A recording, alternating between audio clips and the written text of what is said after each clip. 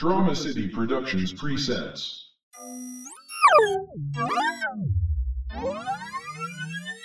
Immersion rigged now online. Welcome nerd.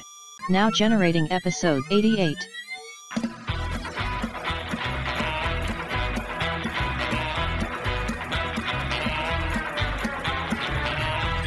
Featuring horror, comics, movies, wrestling.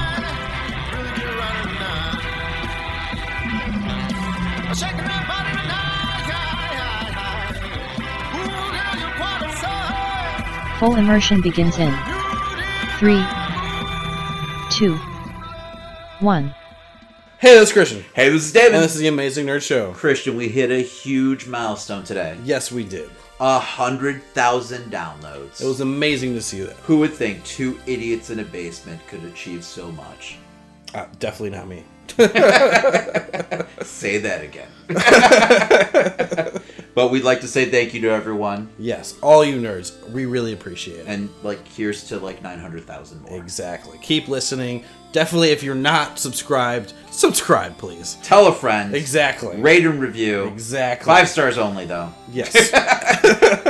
Otherwise, go screw. Exactly. But thank you. Thank you. All right, let's talk some news. All right, so on the MCU side, we're back with more Disney Plus news this week. That's all we got. We should just rename the show Disney Plus News. Because that's all we've been talking about. Disney Plus news show. Sure.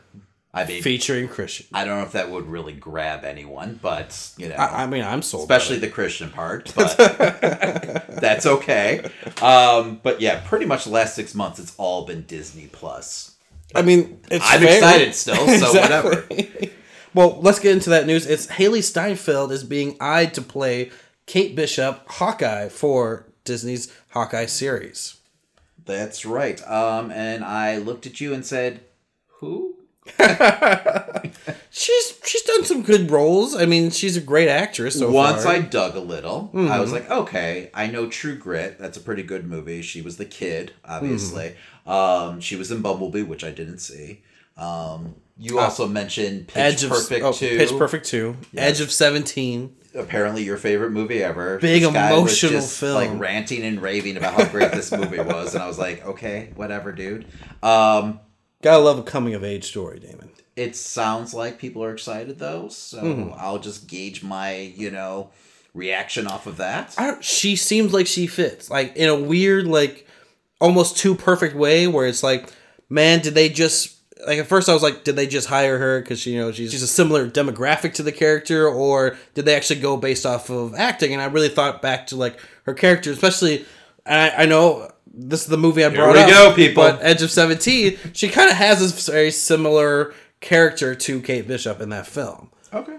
Personality wise, I'm gonna take her word for it. I don't know the actress, looks wise, she looks the part, I guess. But we'll see. I'm more interested to see who's going to play Miss Marvel. I'm just excited to see this happening. Yes. Right? I want to see Young Avengers. I've been calling for it since the first Avengers film. Absolutely. Absolutely. So, and we're going to get it. There's no way we're not at this point, unless things just go horribly wrong. But yeah, all right. So what else do we got, Christian? Well, completely outside of Marvel, we got Game of Thrones burning up more news with House Targaryen getting a prequel series. One of their 12 reported prequel series they're supposed to be coming out. They're really going to milk that cow. So yeah, it looks like they are going to be setting this prequel 300 years before the events of Game of Thrones, because why not? And it's going to track the beginnings of the end of the House of Targaryen. So I guess we're going to have to follow the grandfather of her family's storyline, or at least that. Like the great-grandfather, maybe? At this point, 300 years, they can make up whatever they want in that kind of time span. So, and I'm sure that's why they're setting it 300 years in the past. So they have some leeway. But that family's just kind of known for just straight-up incest. So I'm just kind of like, how interesting can this storyline get outside of, them keeping the bloodline pure? That's true. It could get kind of gross, right? Yeah. And Game of Thrones already had a lot of incest going on, so yeah. Yeah, pretty icky. But whatever, I'm sure it's going to be awesome. It'd be cool to see more dragons, you know.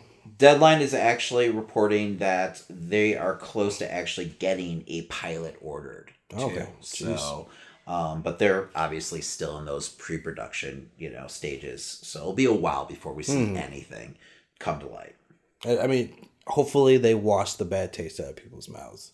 It's going to take a lot. It's going to take a lot. And I don't know if a Targaryen prequel is the right way to go in that order. Well, especially with the way they ended her character and everything like that. Yeah, that might be difficult. I was again, I was more interested in seeing, Baratheon's rise, the original king of this franchise. Well, there's going to be 12 prequels. So, literally, it was like 7 or 8 or something crazy. So you still might get that. I can't imagine. It's going to take one hell of a good starter to actually start all these other ones. Honestly, I think what's going to happen is if one of HBO's new series, that are non-Game of Thrones hits, they're probably going to pump the brakes on all the prequels. I feel like this is just desperation and them being really concerned about the future. I mean, they're going against all these streaming, apps and, all these crazy networks. So they're desperate not to lose that huge fandom. I mean, do you think it's HBO or do you think it's Warner Brothers as a whole? I think it's, you can't have one without the other, really. So it's probably a little bit of both. I mean, it'll be interesting to see where they go with all this. All right, popping in a couple decades ago, we're going back to Tank Girl. Margot Robbie's Lucky Chat Productions is picking up Tank Girl as a reboot. But as reported, weirdly enough, she is not planned to star in the role just yet. Now, they're saying that it's definitely looking like if anyone was going to do it, it would be her. It would make the most sense. But she has to read a script first. Even if it wasn't her production company and they were just doing dream casting, you would think that, be the perfect fit for her. What were your thoughts on Tank Girl, the original movie? I mean, it's not my favorite movie, I could say that, but it's definitely, funny to watch. Not in a good way, though. Not in a good way.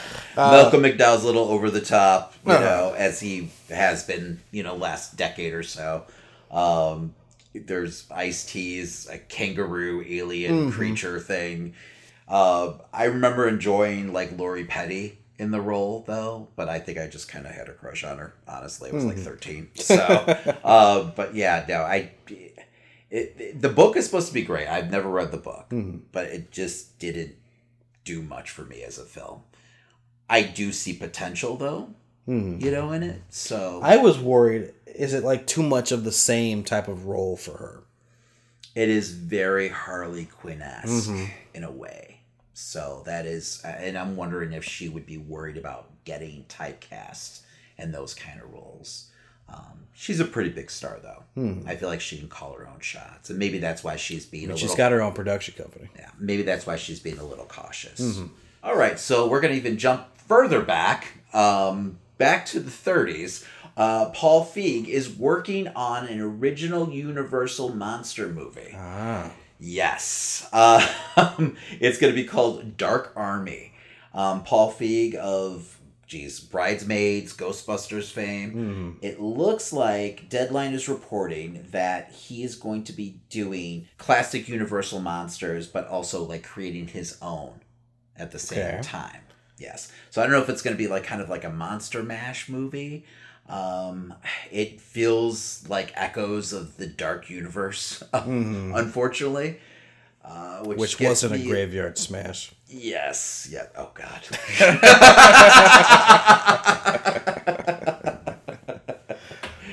And there goes all those downloads. Hey, man, you pitch them up, I knock them out the park. Okay. I don't know, man. I just don't trust some of the choices they've been making, obviously, the last couple decades with the Universal monsters. I mean, we know that Invisible Man right now is in production by Blumhouse. That feels, I don't know, a lot more promising than this whole idea. Because to me, Paul Feig, I think comedy So are we going to get something more in that vein? You know, we're going to get like Abbott Costello meets like, you know, Frankenstein or something like that. Which, I mean, can work. It can, but is that how you want to reintroduce the world to like the Universal monsters?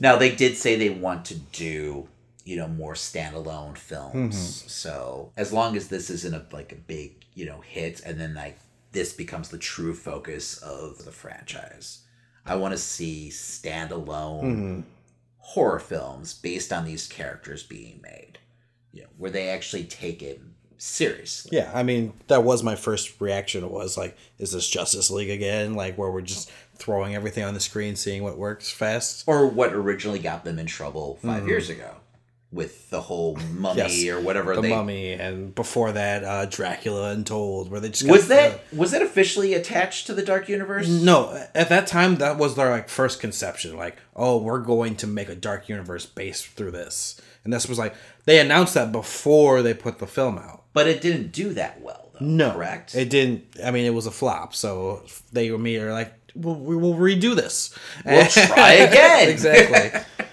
And they put out oh my god, the campaign for that movie beforehand, where they were like, this is the Dark Universe, we're going 100%, and they showed all the actors immediately, and not only all the actors of the Mummy, but like all the actors of the films upcoming for the universe, which was insane. And then the Mummy flopped horribly. Like, okay, forget that. So hopefully they know what they're doing. I doubt it, though. I just really hope The Invisible Man is a hit. Yes. I mean, which one are you looking most forward to if you were to have one standalone of the original Universal monsters? Jeez. That's difficult. You know, for me, I would have to say that I'm probably more of a Frankenstein fan out of all of them. I feel like there's enough there where you can kind of, you know, start fresh and new, but it's such a great concept that I feel like it would work today with audiences. So I would have to go with Frankenstein, just because I don't know if it's the most marketable, though. Most marketable is always going to be Dracula. Yeah. I would love to see a great Wolfman movie, or just a werewolf movie in general.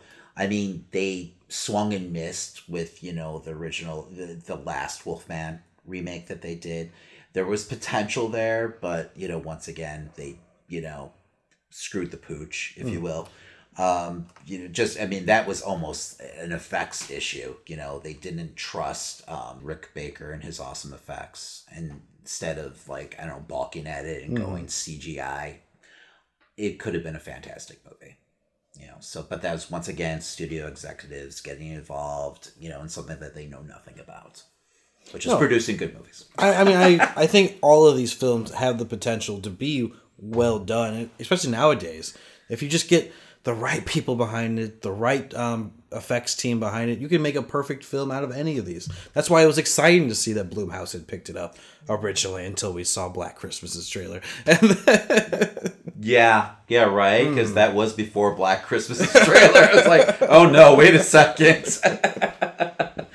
Maybe they don't know what they're doing over there. If you find someone where this is like a passion project, and you keep a lot of the studio executives out, and you just allow someone make, you know, a great film, you know, I truly believe that the Universal monsters still work. No, I mean, like, you stole it from me. I thought, you know, the perfect blend of today's CG plus practical effects for Frankenstein today would be amazing. Yes, and it's such a great concept and everything like that. You know, it will always work, I think, just, you know, just the whole idea of, you know, what a man-made, you know, creation like the monster is. It's such a great concept and everything like that. Just thought-provoking. If it's done well and it's taken seriously, yeah, man, it works. So I just don't know, though, if it's possible. Like, I almost want to see like an indie version of it, where you get like, A24 involved or something like that. But obviously they'll never get the fucking rights. So, but it did feel like when, Universal, handed over the Invisible Man to Blumhouse, maybe we're going to start seeing it, because we're actually hearing that Blumhouse might actually get more of these movies. But I don't know. Then I hear this, I'm like, okay, they're chomping at the bit to make money. So, and maybe this ends up being great. I love Abbott and Costello, meets Frankenstein and all the monsters, but I just don't want that to be like the flagship of any kind of franchise. And maybe we're not giving him enough credit. Maybe he's like, this is going to be my serious horror masterpiece. And we're just saying, yeah, he's a comedy guy. That's true. That's true. There's been plenty of people who, start off with comedy and went into like more serious features. So I guess you're right. Yes. Probably not, though. Well, speaking of making new adaptations of old projects, we have Alexander Skarsgård playing the role of Randall Flagg for The Stand. I'm excited about this. I feel like that's great casting. So, and once again, I think I say it every other fucking week, but I'm really going to have to pick up CBS All Access. They're killing me with the content right now. They really are. So, and I think you were telling me it's only like $5.99 or something like that? Yes, with ads, it's $5.99. Yeah, man. That's not bad. That's not bad. That's something that's like barely noticeable. So, maybe the wife won't get so mad. Maybe she won't notice if I pick it up. Just don't listen to this episode. I loved Alexander Skarsgård in True Blood. So, and I feel like he embodies like Randall Flagg as a character and such an iconic like horror villain. I feel like it's a perfect match. I really do. So I'm excited to see what they do. And they actually casted a lot more people this week too. Yeah, they're also going to have James Marsden, Whoopi Goldberg, and Amber Heard in the film as well. Or show, sorry, as well. Yeah, I mean, it seems like they're going all out for the series. So. Coming soon to theaters. All right, Christian, so we actually got 2 final trailers this week. First one, Dr. Sleep.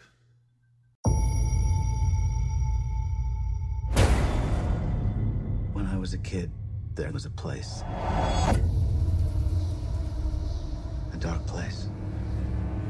They closed it down and let it rot. But the things that lived there... Hello, Danny. They come back. So this is a sequel to Stephen King's The Shining. I guess kind of the movie and the book in a weird way, just reading interviews. And we're going to be following a much older Danny Torrance. Yeah, it definitely looks like they're trying to blend as much of the book and the film as possible to go into the sequel. Yes, and he's somehow run into another young child who has the same kind of powers that he does, but they're being hunted by this weird cult, it seems like. So this trailer actually gave us the most I think we've seen out of any of the little small trailers that we've gotten so far, just story-wise. It looks like they're actually going to return to the Overlook, which I wasn't getting from the other trailers, and I have not read the book. Like, it felt more like visions and stuff rather than actually going there. In the past trailers, you're saying? Yes, we're here. It looks like they're actually going to the Overlook, which is I thought was pretty cool. I'm excited to see them revisit the Overlook. How did you feel about that? I thought it was cool. I thought it was definitely interesting. And it'll be interesting to see how they handle it. Especially, like, will it be constantly going from, like, a disheveled look to, like, back in the past? Maybe how they'll manage that? Yeah, it feels like there's going to be a lot of, like, flashbacks and, like, mind fucks going on. Because, yeah, what we thought was just going to be flashbacks for it, throughout it. Yeah, where he's just being haunted by his past. And it seems like even, like, the weird cult is going to be following them there. So I love the use of, like, I guess it's not original footage, right? We actually... No, yeah, they're recreating it. Man, they're doing a damn good job, because it looks like it's straight from the original movie. I kind of forgot about this, honestly. And it's only, like, 2 months away. So I'm looking forward to this. Man, it's just... the last like couple years, it's all been about Stephen King. Yes. I mean, obviously it's always all about Stephen King, but he's had quite the resurgence lately. So, well, I mean, we're going to be talking about it today. It's with our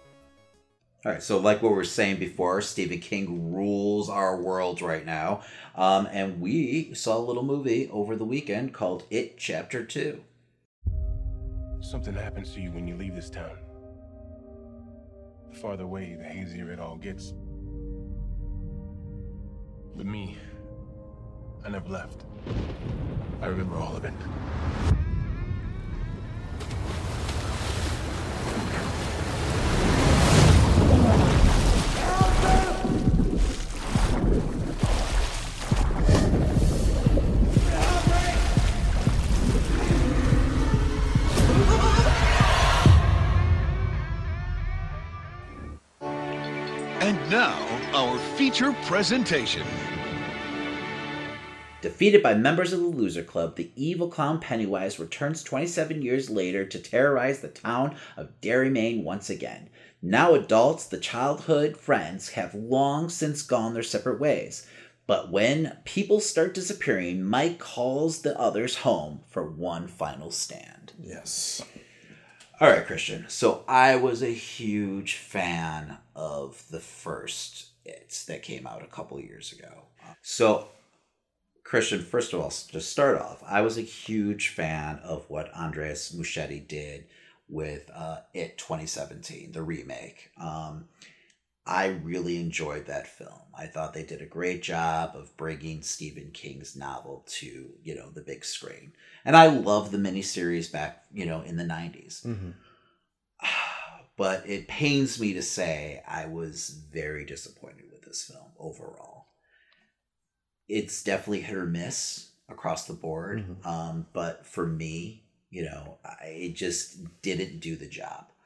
And unfortunately with the miniseries, the original miniseries in the 90s is kind of the same thing. Like once they got to the adults and focus on the adults, the story just kind of loses steam. Now, I've never read the novel, so I don't know if that's the case with, Stephen King's original story. But for some reason, they just cannot, I feel, get the adult story right. It was enjoyable in parts. Are we doing spoilers? Yeah, I mean... Mild spoilers. It was enjoyable. There was definitely some great beats in it. Mm-hmm. But overall, I don't know where it went wrong. Like, for me, it's a case of tone. And I think part of it was perspective.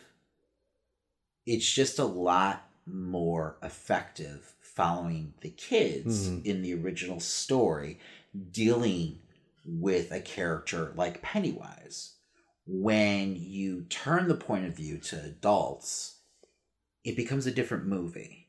And I feel like they didn't handle the horror aspect very well in this film.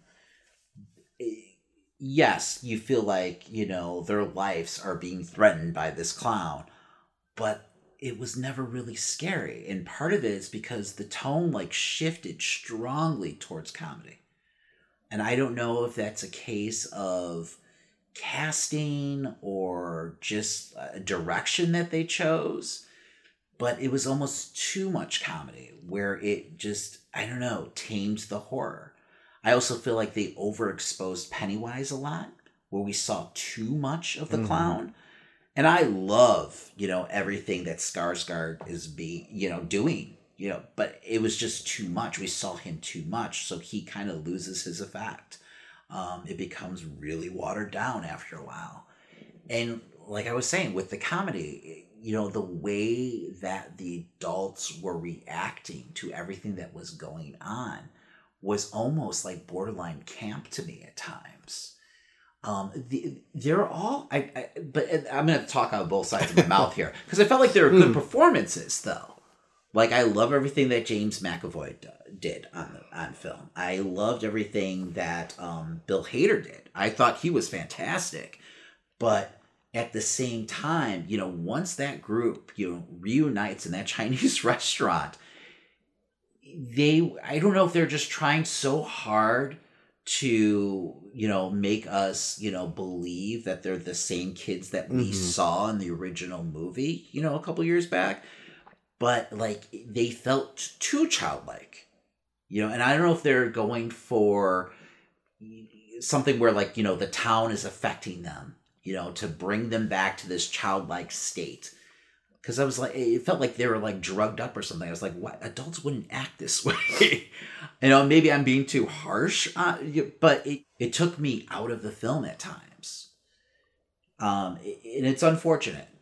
There is points in the film too where it just went on too long, where they did this whole, the classic, horror movie trope of splitting up, where they have to go on this vision quest, and they're looking for, these little keepsakes, that represent, basically their journey in childhood. And it was too much. It was like a Nightmare on Elm Street movie on crack, where you weren't getting a second to breathe at all. And because of that, it wasn't effective. The scares weren't there for me at all. And that's where the camp kind of came in for me too, especially when it came to Eddie's character, played by James Ranson, who's a great actor. I loved him in The Wire. I've seen him in other things. I can't name anything off the top of my head right now, but you know what? He was in Sinister. He was actually the cop in Sinister. Yeah, he was. In 1 and 2. 2 is horrible, by the way. But he's a good actor. But like the way he was reacting to shit was it was too over the top, And just I don't know, man. It was really disappointing. It's about 25 minutes too long, too. They could have cut it down a lot, and it wasn't one of those I don't mind a movie that's longer, but this didn't need to be 2 hours and 45 minutes. This could have been 2 hours and 20 and still be a strong piece. And actually, I feel like it'd be a case of less is more here, where they could have really let some of those scenes breathe and then, move on, get more character beats. I did feel like they stuck the landing though, with the ending. I did enjoy that. I thought they did a good job of kind of summing up their journey and everything like that, where, you felt like, okay, these characters are getting closure and everything like that. And it felt meaningful, but it just felt like almost like a different movie than the movie we're getting in the middle. So it just felt like the third act didn't, match up with where we were the second act. It was two different movies. A completely tone and it's a completely different tone and pace by the end of the film. 100%. This film has so much to love about it, but at the same time, it feels like for some reason the best way I could describe it to people was, this feels like a reunion film for something that maybe happened 10 years ago rather than 2 years ago, being just a simple sequel to it. Because it's each character is trying so hard to pull off being the younger version of themselves inside an adult body that it just feels like, man, they heightened the characters so much from the children's point of view as adults. Rather, and I agree with you, they are not reacting the way an adult would in any of these situations. And I thought that was a huge misstep. Because you could get this whole storyline where it's these parents, these adults are not, accepting what's going on for a little bit at the beginning. I thought they rushed in so quickly. The beginning of the film is so fast paced. Yes. You get them all going to meet up with Mike at the Chinese restaurant. It felt like in 5 to 10 minutes. They could have taken more time to develop them as adults. Let us know who these people are now. But they didn't do that. And because they were rushing through that, you get Beverly's dating pretty much her father as an adult, and it's quick, it's not. It doesn't make you care for any of these characters. Yeah, I felt like I cared way less for them as adults as I did for children. Now, were you surprised with the amount of flashbacks that we got throughout the film? Because I felt like I knew we would get some flashbacks, but I didn't feel like it was too much. I didn't think it was too much, but it just felt like, okay, if you're gonna pick a lane, I felt like, okay, if we're gonna use this much flashback, and also I think part of my annoyance with it was I didn't really they had to use the de-aging process on some of them, obviously because we're dealing with kids who were preteens when they originally shot the film, and now they're coming back. It's unfortunate they didn't, I guess they didn't have the confidence at the time in shooting the film where they could have shot the shit back to back, at least the kids scenes. Because I think that would have been a big help, because just something with their faces it felt almost video gamey at times. Yes, it was too much, and they were very confident in what they'd done, with the effects. A little too confident, because they were showing you straight up, almost like fucking Superman and Justice League, that opening scene. And for some reason, they were doing this weird thing with the lighting where it almost felt like you were looking at this glazed version of all the characters when they were younger. Yes. But I think that's probably part of the de-aging effect. But I just think that's just weird. Yeah. It took me more out of it at that point. They don't have that Disney money. You know, the MCU fucking kills it with those. I think we just take it for granted now. Like the technology is just at hand, but not obviously everyone can get the quality that, Marvel's been getting. So, the score annoyed the shit out of me during this film. I felt like it was overscored at times, where it was like telegraphing a lot of the scares.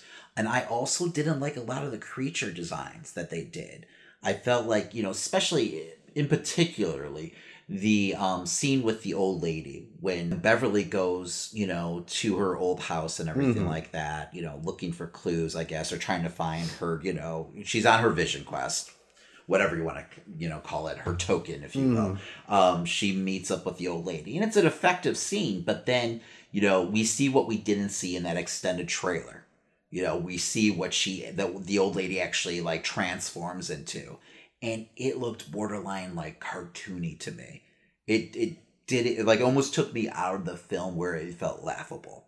So I was really disappointed because we kind of saw them like delve into like some CGI effects and creatures and stuff like that, in the first film.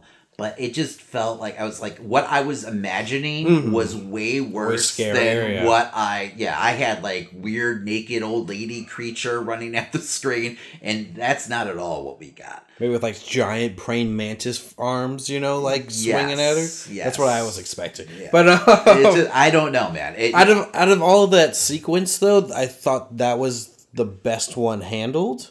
And that's what disappointed me the most, was I was expecting like, okay, well, if this is what they're going to do, maybe they're going to like slowly build to the scare for each person. But it just ran through it for each person, going on their, like, as you're saying, vision quest for their token of the past. Yes. And like I said, it felt like a Nightmare on Elm Street movie on crack, which is crazy to say. But like, they were just stacking those like sequences on top of each other where it's like, okay, I don't know what's real and what's not real. And when it comes to that, where you blur the lines so much, it just completely took me out of it. So there was no tension or suspense built at all. Why did McAvoy need his old bike? I get that he's looking for a token. So maybe that was his token, but then he immediately rides it back to his house. Actually, the token ends up being Georgie's ship, right? Yeah. The paper boat. That was one of the most goofy moments, was when he starts riding the bike for me. And it's just like falling apart on him. It's funny because in the original miniseries, there's the whole bit where he has his wife with him and she's like comatose. And then he like rides with her on the bike and that like wakes her up. I don't know. I'm not sure. I guess it was just... and that scene, with Stephen King doing a cameo, it was a little overindulgent. Yeah, it was very camp, too. Yes, and it was overindulgent. A lot of this film was, them overindulging in a lot of things. I was waiting for Stephen King to turn into Pennywise there in that scene. Yes. The whole moment, I was like, oh. When I originally saw, the remake, I thought that the pharmacist was Stephen King in makeup. So I was a little like taken aback. I was like, that's not Stephen King. So and we actually saw the pharmacist again and everything like that. Did you feel like there was too many callbacks in this film? Well, the whole movie should be a callback. Yes, right? but it felt like just over like doing it. Like, they bring up the girl who wrote Loser on his arm and everything. She shows up at the pharmacy. Well, she's the daughter of the pharmacist. But it's just like, I don't know. It all felt super campy. Well, I mean, that it did feel campy. But I understand why they would go that way, just because it's supposed to be these kids like going down memory lane, reliving their childhood and everything like that. So I understood why it was part of the plot. But the way it was executed. That's what I was going to say. I think there was a better execution. Yes, absolutely. I agree with that. I was really looking forward to this movie. But like, once again, I felt like the performances were all strong. It's just a case of script and editing. In no shape or form do I hate this movie. I just think there was a better story that they could have done. A better reworking of it, Chapter 2, that they could have done. I think it's just a case of editing too. I feel like there's a better movie in that movie, you know, like where you could shave, you know, 25 minutes off the film and you could get that better movie, like, you know, almost like a reverse director's cut, a fan cut, where it's like, okay, we don't need all this. Let's just go ahead and let some of these scenes breathe a little, and you know, hey, we got a horror movie that works. Yes. So, but overall, yeah, a little disappointed. But Bill Hader, though, let's talk about Bill Hader, because the movie is genuinely funny. I will say that, you know, and a lot of it is due to him and his performance. The problem was, it was just misplaced comedy. So, but his range, though, in the role and everything. I like the new wrinkle to Richie's character. The fact that they have him as, like, this closeted character who's been, like, suffering through this, you know, all these years. It just brought this, like, just a new layer and, like, more depth to the character that I felt like was really needed. And I thought became like a driving force for, you know, part of the film. You know, once you have that reveal happen, you know, that which I think was one of the more effective scenes with, you know, his younger self in the arcade and everything, and just seeing that heartbreak on screen, it got me more interested in who he was, even more so than Bill. I mean, like him at the end with the moments with Eddie, just like having a breakdown and everything. I thought, man, Bill Hader can act. Yeah, like, this is insane how much range he's had in this entire film, especially in the river when, you know, he just totally loses it, and they all like surround him and are consoling him and everything like that. That's what I mean by them like really like sticking the landing, you know, with the ending, where I was like, okay, this is a great ending, this is a great conclusion arc for, you know, some of the characters. It's just that second act that kills me. I was actually, for some reason, when I was watching it, the flashbacks between him and Stanley stood out to me more than him and Eddie. So I thought his relationship was actually more geared towards him and Stanley having a relationship in the background that the others didn't. Where he had feelings for Stanley. Yeah, I agree with that. I totally thought that too, until we lost Eddie and we saw his reaction. And it made sense. You know, they're back and forth. They're constant, like, fighting and everything. Yes, the rapport is definitely strong, you know, and hilarious through much of the film. It's just unfortunate that, you know, it was taking place during a horror movie. So I don't know, man. I don't know. Like, there's so much of the movie that I did like, but just overall, I was just disappointed. You know? Well, we don't talk in words. We talk in star numbers. That's right. So, Christian, what would you rate this movie? It's hard because there's a lot of movies that I'm putting it on the same line as that I don't agree. Like, I feel like this is still better than most of those.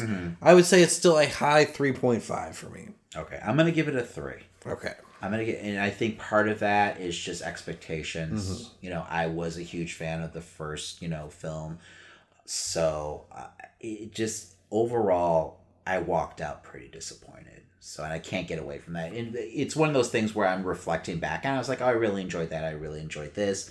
But overall, I can't shake that disappointment, you know, walking out of the film. It really just took me back, you know, just tone-wise, where they chose to take the movie. So I got to give it a 3. But it's one of those things where I feel like once I revisit it and sit with it for a while, that rating might go up a little. But whatever, it is what it is. All right.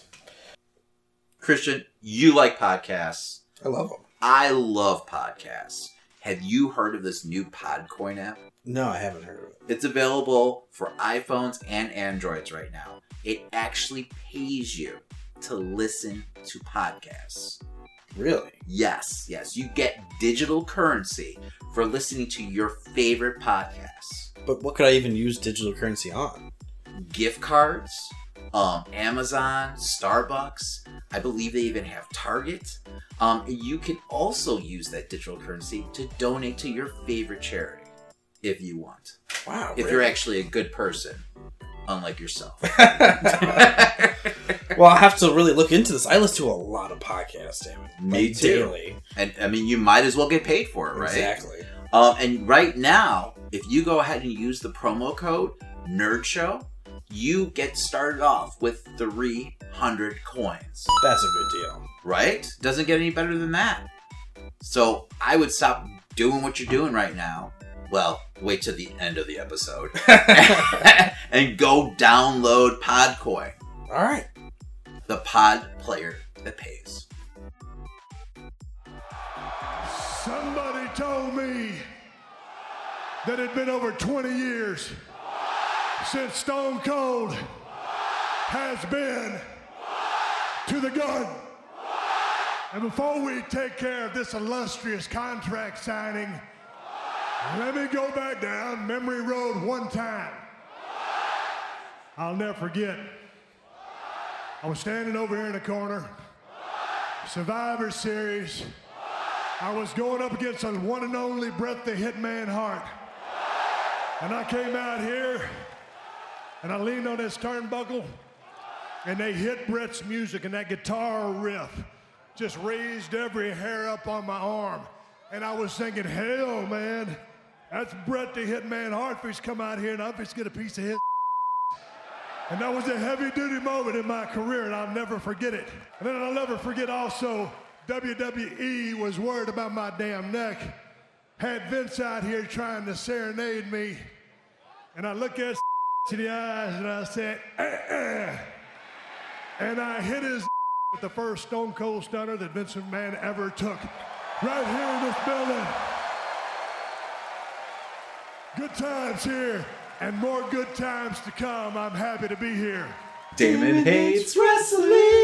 Ding, ding. All right, Christian, it's that time again. Let's talk some wrestling. We're going to preview WWE's Clash of Champions. Yes. So, like always, probably in the pre-show, we are going to have a 205 Live match that we don't know shit about. Yes. So we're not even going to predict it. All right? Here, you know what? Drew Gulak's going to win. How's that? I'm going with Lince Dorado. Whatever. Now, in an interview recently with Triple H, I think over the past week, he kind of alluded to 205, and this was a rumor that was floating around, actually being folded into NXT. I don't know if the interviewee or interviewer asked him the question, but it was being reported that he did kind of say that is a possibility, I guess. How do you feel about that? I mean, there's room on the show if they're making it longer. It makes sense, right? Because if you're going to have a 2-hour long show, but you don't want to change the way the show is kind of formatted, if you add the Cruiserweight division, I mean, that can help you do that. Exactly. You can execute something like that where you don't have to necessarily change your formula, but you just kind of inject these great Cruiserweights. I think that makes sense. I hope that actually is the case, because maybe I'll actually know the product and care about these guys, because right now I definitely don't, unfortunately. And I don't feel like it's their fault. I mean, sure, they're all very talented wrestlers. They're just being forced to kind of wrestle this weird WWE style. It's just not working for them. So. Well, Damon, a match that I know you definitely care about is the Women's Tag Team Championship match between Alexa Bliss, Nikki Cross versus Mandy Rose and Sonya Deville. Yeah. No, I don't. I don't at all, Christian. It feels like the company doesn't really care about this at all. Alexa Bliss and Nikki Cross are faces all of a sudden. I'm not sure how or why that happened. But, they went from just a couple weeks ago being heels and cheating. And being right about Bayley? Yeah, cheating to win most of the time. And all of a sudden, I guess they witnessed the heel turn by Bayley, and that just made them faces de facto wise. I don't know, but whatever. Mandy Rose did a promo on SmackDown, literally called Nikki Cross ugly. I was like, really? Are we doing this again, Vince? So, and it died, a million deaths. The execution was awful. The dialogue was horrible. So, not really surprised by me. Yes, but it's still, I don't know. I don't know why I expect so much at this point. But Nikki Cross came out, defeated them, which once again, you go to the tried and true standard, formula for, wrestling pay-per-views. tells me there's a good chance that Mandy Rose and Sonya Deville are going to end up walking away with those titles. I hate that. Yeah. Sometimes they mix it up, though. But usually that's not the case. I'm okay with Mandy Rose and Sonya Deville. What are they? Fire and Desire? Yes. Okay, Fire and Desire. Walking away with the belts just to change it up a little. Because I'm not buying Alexa Bliss and Nikki Cross at all. It just feels like they're supposed to implode at any moment, even though they kind of forgot that. So I'm just kind of over them as a team. No, this just all feels so thrown together. I want Nikki to be a monster again. Like, I don't understand what her character is anymore, besides an Alexa Bliss fan. It's just really disappointing what they've done with the tag team division. So... your prediction is what, Christian? I mean, I agree. I feel like this is going to be Fire and Desire winning. Yes. And maybe something happens where it causes a wedge between Alexa Bliss and Nikki Cross. And we get that, like, monster character that made Nikki Cross different. That's what I'm hoping for. Maybe Nikki Cross actually turns on her. It'd be nice, but I doubt it. Yeah. No, I agree. What do we have next? We got Roman Reigns versus Eric Rowan. Hopefully the conclusion to this storyline. I think it's just the next chapter. I still find it hard to believe that Eric Rowan was working on his own. I find it hard to believe that WWE has any idea who actually... No, they don't. And apparently, like, Vince was literally ripping up scripts hours before SmackDown, changing shit last minute, to the point where I guess the writers had no idea what the hell was going on with the angle anymore. There was a fake Rowan introduced, and then we never saw him again. Nope. Like, who put this fake Rowan up to it? Like, who... Like... It made it seem like Daniel Bryan might be involved, but apparently he's not, unless part of his plan is to get, like, claw slammed through a fucking table, which just seems insane. I don't know. The only thing that's come out of this is, like, Eric Rowan can actually talk. That's the only thing that's come out of this. I still feel like there's got to be someone else involved, even though he's claiming that, he's no one's puppet. He's someone's puppet. So, unless they're just like, we're done with this, we have to wrap this up. It feels like this should just be an easy win for Rowan. Or not for Rowan. For Roman. For Roman. Not for Rowan. So I'd pop if Rowan got over. I don't know. Maybe there's hijinks. Maybe there's some kind of run-in. Could we see Luke Harper? No. He's at home. There was a report that came out that Vince is just not interested in him. Blah blah blah. I don't know. But maybe that's a smokescreen. So I still don't care about the angle, even if it was the Harper. At this point, it's wasted way too much of my time and energy. So, man, I don't know. They're just doing shit with fucking Roman Reigns, right? I don't know what happened. I don't know. It feels like they're just trying to keep him out of that title picture for a little bit before they push him again, but they kind of got lost somewhere. I mean, God, he wasn't even on SummerSlam. Him and Daniel Bryan both, because of this fucking angle and the mismanagement of it. How insane is that? I hope the ring is like just surrounded by fake Rowans. Oh, that'd be great. I'd love it. And they all have that stupid mask he used to wear on. The sheep. And they just reveal themselves as all fucking, like, fake, dupes. I don't know, man.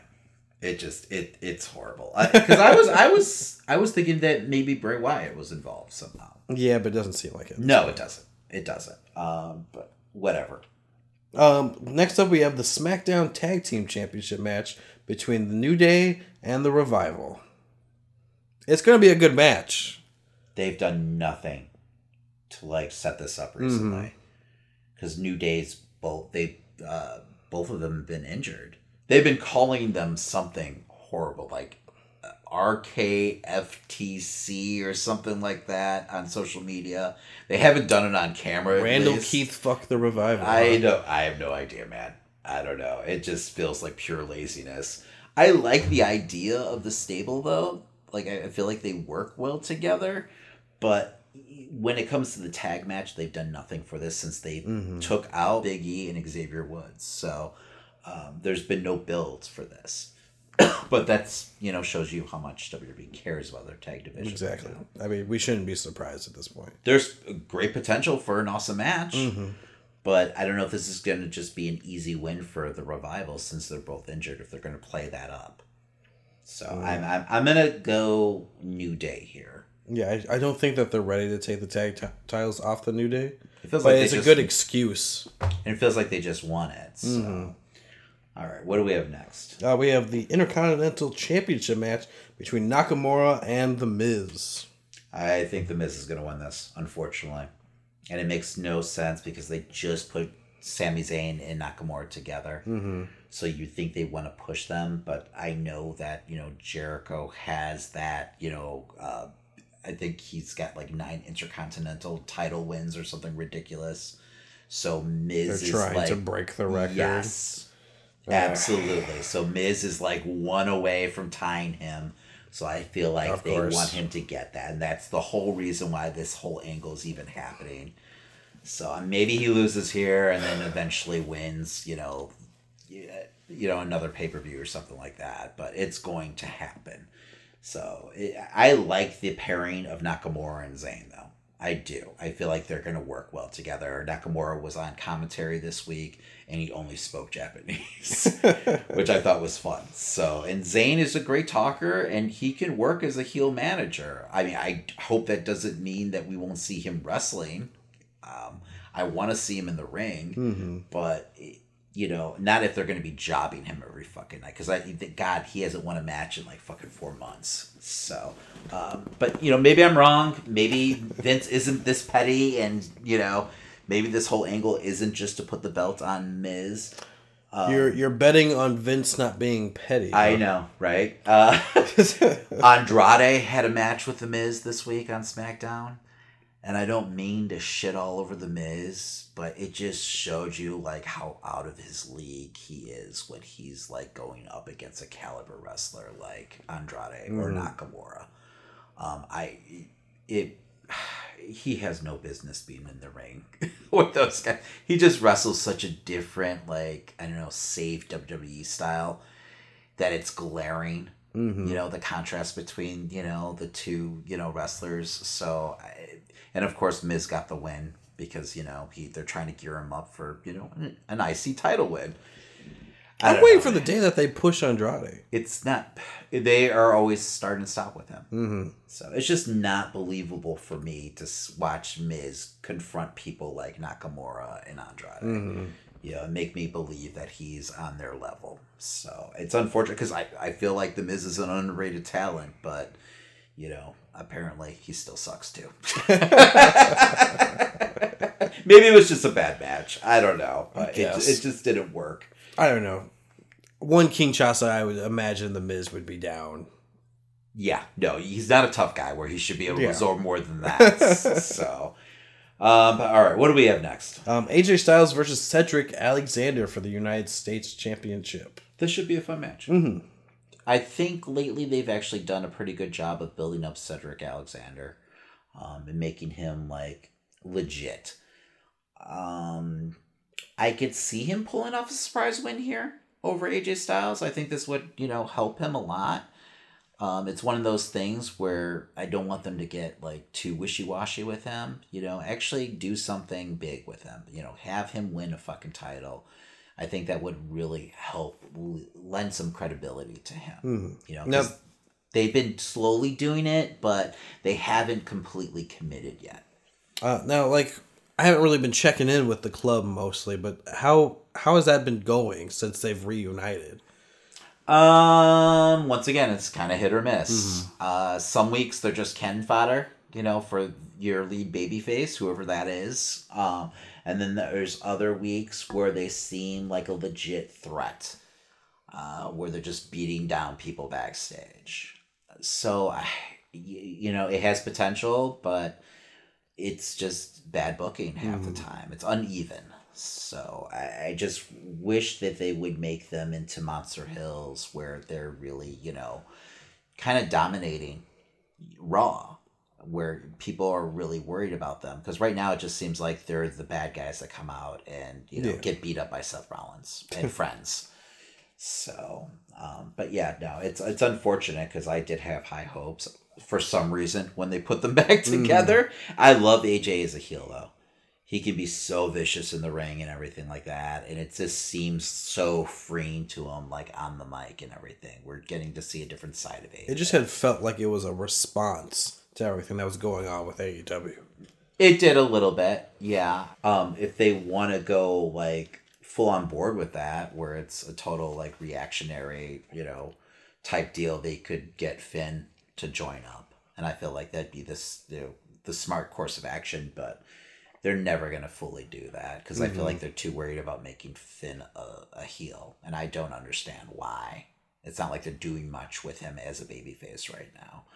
So, and I think that would get fans like legitimately excited, but what the fuck do we know? So, but yeah, no, I would love to see Cedric win, but I'm going to say he's going to lose because that's just, WWE's booking. So I'm going to go with AJ here. Yeah, I definitely thought AJ would continue to hold the title. Maybe Cedric will win by DQ. Maybe he'll just get jumped because the club is just jumping people. When they feel like, AJ is close to losing a match or something like that. That's actually what happened on Raw. So, yeah, so fuck that. No, it happened on Raw. So I'm going to say that AJ just wins cleanly here. All right, next up we have the SmackDown Women's Championship match between Bayley and Charlotte. How we feel about heel Bayley so far? It's been okay. I don't hate it, at least. They need to push the whole aspect of her character of just preaching that she's a role model more to get that over. She didn't really pull it off and execute it well in the ring during her promo. But they went back and they did this nice little promo package with her while she's giving the little speech about her being a role model, and like they intercut her beating Becky with the chair. So it was like, okay, well that works, but like at the time when she was delivering her promo, it was like it felt too straight, where it was like, okay, like I'm not buying this right now, and I don't see like you don't feel heelish enough for me. It was just too dry, and I think that's just her mic skills, unfortunately. So, Charlotte's in a weird place because she's also supposed to be heel. Yes. The match they had, the 4 horsewoman, tag match where you had Becky and Charlotte versus Sasha and Bayley, was a really good fucking match. It was really well done. And it's one of those matches that are just fun to watch because you've got 4 friends in there who are willing to go all out, and are not. They all know each other so well. Yes, they're not worried about working safe. So I thought it was a really well put together match. It's funny though. I was like, we've never seen these women all on the same page. Besides like celebrating it at the end of like a great match, like at an NXT takeover. I feel like character wise, we've never seen them all together. So it'll be interesting to see if they ever decide to do that one day. We always heard rumors about WWE's 4 horsewomen going against the UFC's 4 horsewomen. But that seems like it's a long shot at best right now. Yeah. So they moved Ronda Rousey to the alumni section recently. I mean, after seeing like the tag match, I wouldn't mind there being a full fatal 4-way between all of them at Mania or something like that. Rather than, I know we did get the triple threat before, but I would be interested in that at this point. Yeah. That would be fun. That could be a great match. I tend not to like 4 ways, like especially at Mania. I guess I'm a purist where I want a 1-on-1 for the title, but man, that could be fucking all out. Just seeing them just tear the house down. That would definitely be fun to see. Well, who do you have winning this match so far? I'm gonna say Bayley's gonna win this match. She's gonna get herself DQ'd. So we're going to see more heel tactics from Bayley to get over that character now. Chapter. At first I was worried that this was just a shuttle to get Charlotte the title again. But after, seeing Bayley have some form of character development finally, I definitely agree that she might hold on to the title for this time. Yeah. And let her, come into her own as this heel character and see where it takes us. And she can keep on feuding with Charlotte for a while. So they need to stop beating Ember Moon, though, because she had a match with Ember Moon on SmackDown where she just pretty much dominated. It was an okay match, but it was like, really, we got to have Ember Moon lose again to Bayley? Can we just give her some space? Have Bayley beat someone else, because there are other women on the roster that they seem to just forgotten about this past couple months. So, all right, what do we have next? Next is Becky Lynch versus Sasha Banks. This is interesting. I'm actually going to say Sasha wins here. You think they'll both be carrying the titles and they can call themselves honorary tag team champions? Something like that. I definitely feel like it's time for Becky to drop that title and let Sasha, carry it for a little bit. I think really the heat for Becky is chasing after that belt. Mm-hmm. So her character's gotten a little stale. It's not her fault. It's the booking's fault. And I feel like if you have Becky chasing after Sasha, they can build her up again. Well, we see glances of it here and there, but overall, it's just been kind of flat. Especially if you get Bayley to come in and cheat for her to win as well. Mm-hmm. That builds both of them as heels. Yes, absolutely. Absolutely. I feel like it's going to be a great match, though. I'm excited for this match. So, but I just hope they have enough time. I mean, their match in NXT is still probably one of my favorite women's matches. Becky versus Sasha? Mm-hmm. Okay.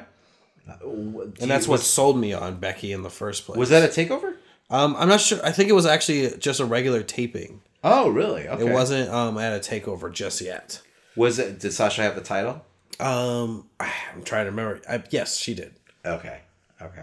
Yeah, I don't know. They were breaking up their team at the time. Okay, yeah, because they were paired together for a little bit. I forgot about that. Jesus Christ, it feels so long ago. My God. Man, yeah. They really need to catch lightning in a bottle again with Becky, I feel like. And just, she was so hot, just a year ago. Where now it's just been so flat since Mania. It's unfortunate. So, all right, what do we have next? Next up, we have the Raw Tag Team Championship match with Seth Rollins and Braun Strowman going up against Dolph Ziggler and Robert Roode.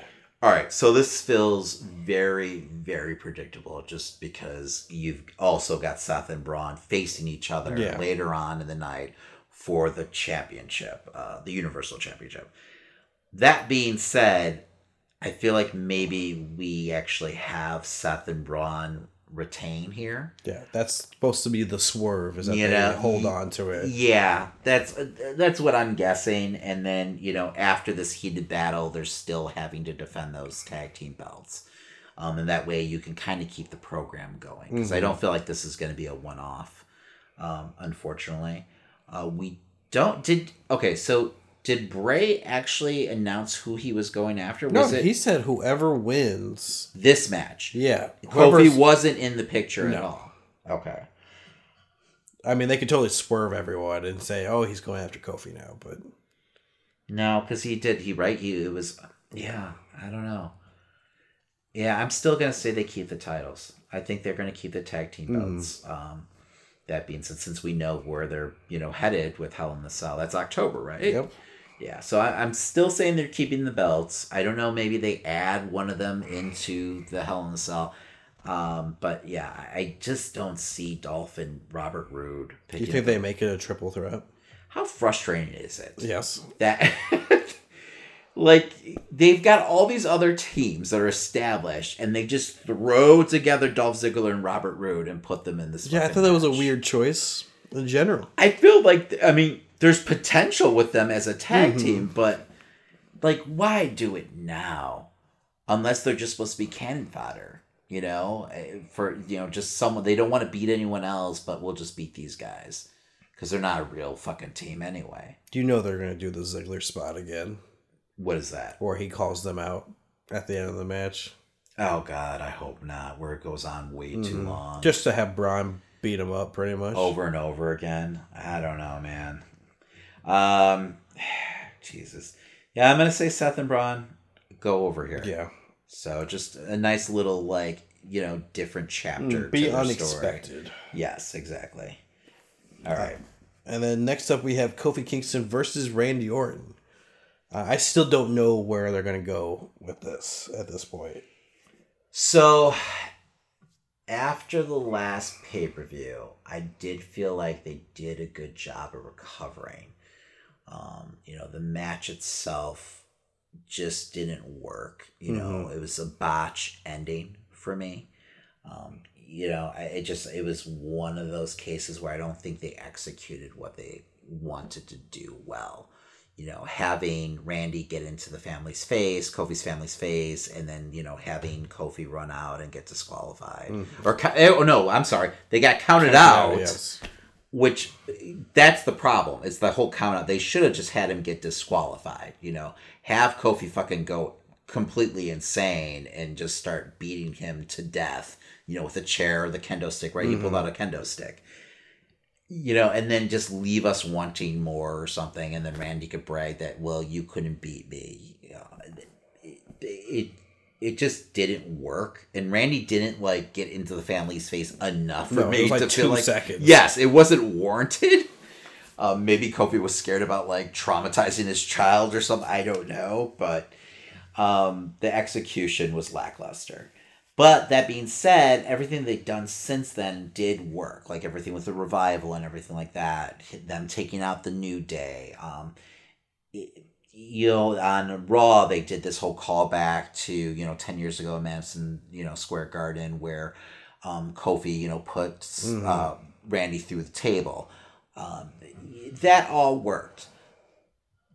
I want to see Randy win the belts here. You know, I feel like it's time. I feel like, you know, the program can continue. It's okay if they trade the belt back and forth here. So I think that will help this whole program. And, you know, just add a little spark to Kofi's run. Austin lost the belt all the time. You know, it happened. You know, he'd win it back like the next week, but it would happen. There's nothing wrong with someone losing the belt once, you know, during a run. We don't have to have these extended runs, you know, without any kind of interruption. You know, it could be just a little bump in the road and, you know, something for him to overcome to gain interest again in the character. Because that's when he was hottest. Yeah. I just worry, like, if they still consider him that kind of character to play with at this point. I don't know. Because it really, I mean, this is probably his best program, you know, that he's worked. I mean, everything else has been kind of like one and done. So he really hasn't had that, like, I don't know, signature kind of, you know, feud at this point. So this has definitely been his best, you know, out of everything. I mean, what was it? Owens, Ziggler, you know, everything's just been kind of like, all right, sure. There's so many matches where they're booking him strong. So many matches where I imagine, like, what if they had taken, like, Nakamura more seriously and he was the heel to Kofi Kingston right now? Yeah. That'd be fucking amazing. That would be. You know, that's not WWE, man. I know. That's not the product, unfortunately. So, yeah, I'm going to go with Randy Orton here. I'm going to say Randy Orton wins so we can continue this feud, you know, and we get Kofi chasing. I'm going to stick with Kingston, but I do think the feud will continue. See, if Randy loses, I don't know, man. Because they do it all the time now. He got his ass kicked that first match. So it could be disqualification. It could be it. Who knows? I guess. I just don't want to see it. All right. Last but not least, we have Seth Rollins versus Braun Strowman in their championship match. Yes, for the Universal title. Do you want to see this match, Christian? Not in particular. At this point, I'm just kind of waiting to see who's fighting Braun. Not Braun. Who's fighting Bray? Yeah. Do we have a case where Bray interferes here? I mean, that would be... It's a no contest. That would be the easy route. I could easily say it would be a triple threat match at Hell in a Cell, just so you can keep those guys all in a storyline together, but... See, I wonder if that overexposes Bray. How do you feel about Bray, like, already being announced? I don't like it at all. Right? Yeah. And I don't like that. It's just like, okay, this is what's happening. And I wonder if it's a case of it getting leaked out and then they just said, well, fuck it. We'll just run with it. Because I would have much rather have it happen organically through a storyline or something like that. Where, like, you know, at the end of this match, he attacks the winner. You know, it'd be a great way to, like, end the pay-per-view. So, you know, keep him off TV and then just have him show up and attack the winner of this match. And then, yes, then you move to the Hell in the Cell. But to have them just kind of announce it like 4 weeks out, just, I don't know, feels weak. It would have been something exciting for Hell in a Cell if it was just Seth versus Braun and he shows up at the end. Oh, in the actual cage. Hell in the Cell? See, I don't mind him being in the Hell in the Cell. You know, I don't think you want to keep the character off camera or without like an angle until then. But you know, I feel like it would be a nice way to close out this night, having Bray, you know, in there, and then you know where you're headed. It felt like we were going to get a like slow burn storyline with Bray. Like we were going to get like he makes just an appearance and attacks someone, disappears for a little bit, comes back, makes like cryptic messages all the time, but we don't know exactly where he's going exactly. You know? Well, if you look at it, it really has been that. It's just the fact that they kind of made this announcement that feels like it sped everything up. Like if they didn't make that announcement and we're still getting... Because after the last pay-per-view, we haven't really seen him that much. He hasn't done many vignettes. There was like a couple weeks where he wasn't even on the show. So that's been kind of happening. It's just all of a sudden this announcement is just like shotgun everything. But once again, I don't know if that's on purpose or they just felt like, okay, it leaked. We might as well just go with it. We can do a vignette over it. So, I don't know. I would have liked to see, like, I was really expecting him to attack, like, Austin this weekend. This past Raw. But, you know, that didn't happen. And then I was kind of expecting him to attack Undertaker on SmackDown. Yeah. But, of course, that didn't happen. It's like, okay, if you're going to have these guys on, and I understand, you know, it's just trying to use the legends to get, you know, eyes on the product. But if they're not going to further or help any of the other talent out, is it really doing anyone any good? You know, this is a great way. That would have been a great way to make Bray, you know, and, you know, you saw him attack Foley. You know, now he's going after, you know, two of the biggest names in WWE's history. Because we haven't seen Austin get taken out, since who knows when. You know, decades. It feels like, you know, since he was like the sheriff of Raw, maybe. So, and I know it would have led to a lot of people speculating, is Austin coming back for a match or whatever. He would have been fine, regardless of what they would have chosen to do. But it would have really made that character. So I was really, you know, with Undertaker, my worry was like, okay, does that mean we're going to get another Undertaker, you know, Wyatt match at WrestleMania? So when like Raw like ended, I was like, oh no, he's going to take the Undertaker and we're going to end up teasing that match happening later on. What do you feel about the rumor of him going after Undertaker next because of the time that the clock stopped at? Well, that was the whole thing. Was it felt like they're teasing that because he was on SmackDown the next night. So I don't know if that's even... I think that was just kind of like a smokescreen to get people to watch, hoping that something like that would happen. Instead, you got the Undertaker chokeslamming Sami Zayn. Yeah, it's disappointing to see that, you know, he's not getting into something with Undertaker right now. It's a missed opportunity. So, and if he was to fight Undertaker at Mania again, I would hope that it would be a loss for Undertaker at this point. I don't know.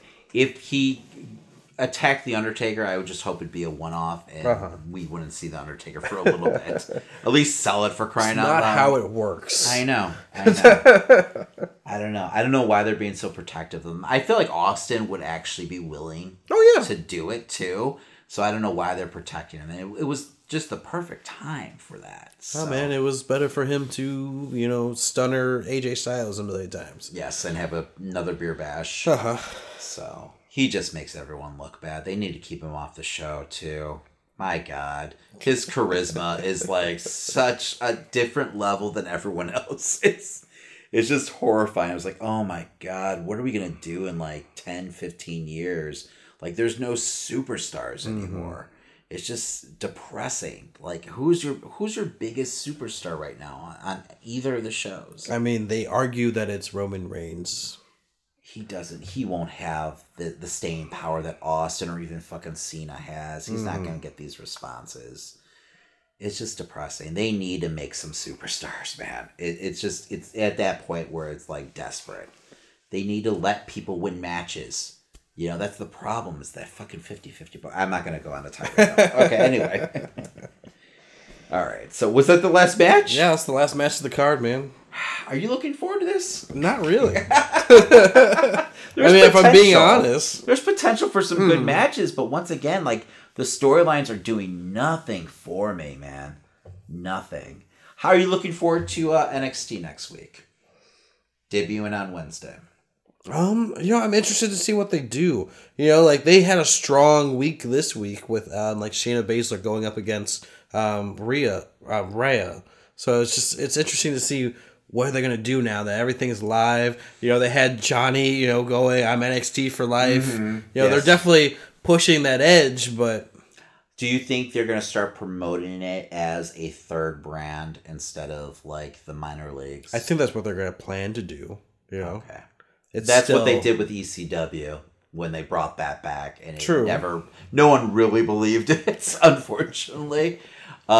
Now, this week, we had a horrible angle shot with Kevin Owens and Shane McMahon.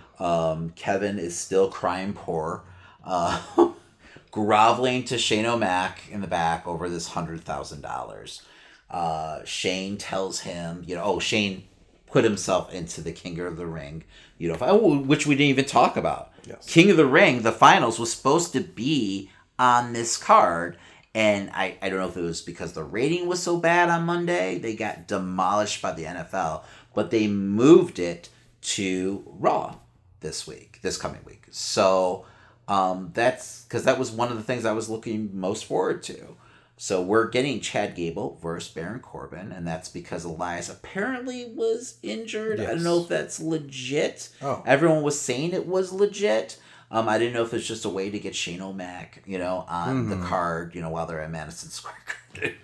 But so they had, Shane take his place, but they made Kevin Owens the special guest referee. Shane said he would forget the fine as long as Kevin did the right thing. So, the match takes place.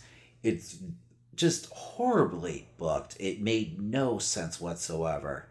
So you've got Kevin, being the referee. Chad fucking hits, his stalling German suplex. I don't know what he actually calls it at this point. But Kevin seems to make a fast count. I'm like, okay, so this is where this is going. Kevin's now screwed over, Shane. We're moving on to the next chapter of this angle. But Shane turns around, doesn't really give Kevin too much shit for, doing the fast count. He just turns around and makes it a 2 out of 3 falls match. Kevin's upset about this, but then he just turns around and starts trying to do a fast count in the favor of Shane. It made no sense. I was trying to figure out what was going on. I was like, I actually rewound the thing. There we go. I actually rewound the thing to did I miss something? Did my DVR skip? I don't know what's going on. I don't know why Kevin had this about face. It was very, very fucking odd. Yeah. And then so Kevin, does a fast count.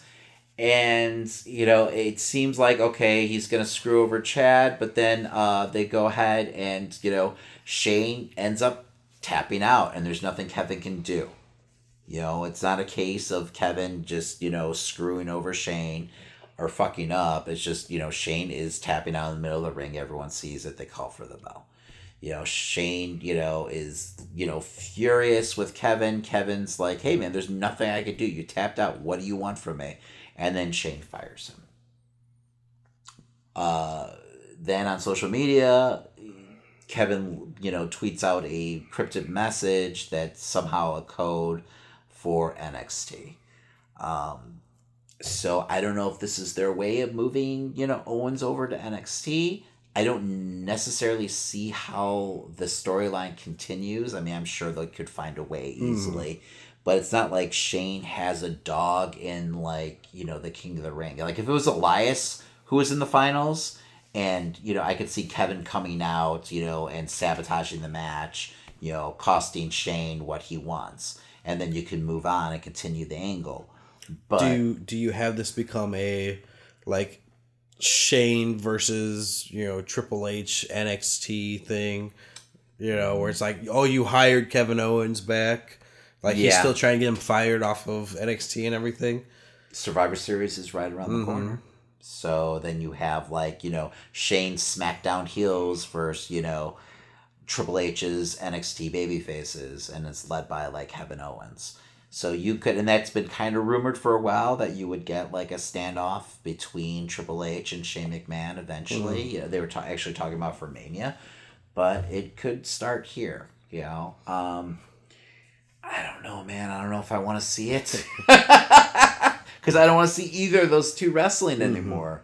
I'm over Triple H being in the ring. He's much more capable than Shane. But, man, I'm just done seeing Shane McMahon's fat head on my screen every fucking Tuesday. And just they've killed any momentum Kevin Owens has had. They've reverse booked his character.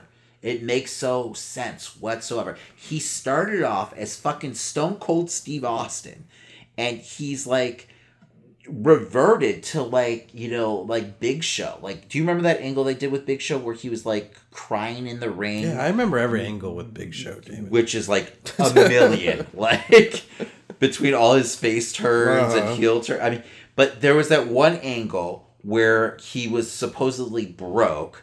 So he was originally standing up to the McMahons, and then it came out that, he couldn't lose his job because he lost his money in a strip mall or something absolutely ludicrous. So he had to do the McMahon's bidding. I don't know what's going on. It's so just mind numbing to me, because Kevin Owens was their hottest face on the brand. And they've just killed him completely out of nowhere for no reason. This is a man who's been fired multiple times too in the last 3 or 4 years, but he's groveling over $100,000. This is supposed to be one of your top superstars too, whether they like to think of him that way or not. But he's crying over $100,000. What does that say to you about your athletes and the caliber of your they superstars? Only make $32,000 a year. Okay? Apparently, I think it's supposed to make him more relatable to the common man, but it's just ridiculous. We know what athletes make, nowadays. We're not idiots. We want to live vicariously through these characters, not I don't need to relate to Kevin Owens getting fined, have him beat up his boss. That's great. People want to see that. They want to go on the ride with that character, and his arc. But it's they forgot what got Stone Cold over in the first place.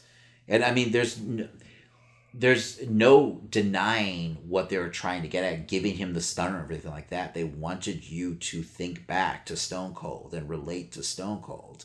And it was working, until they decided to fucking just take it in the backyard and shoot it in its fucking head. Because it's just disappointing. It feels like an execution of Kevin Owens' character. So, I don't know, man. I don't know. So you're excited for Clash of Champions? Sure. I just can't wait for AEW at this point. Wrestle Kingdom's right around the corner too. So, New Japan's going to start heating up.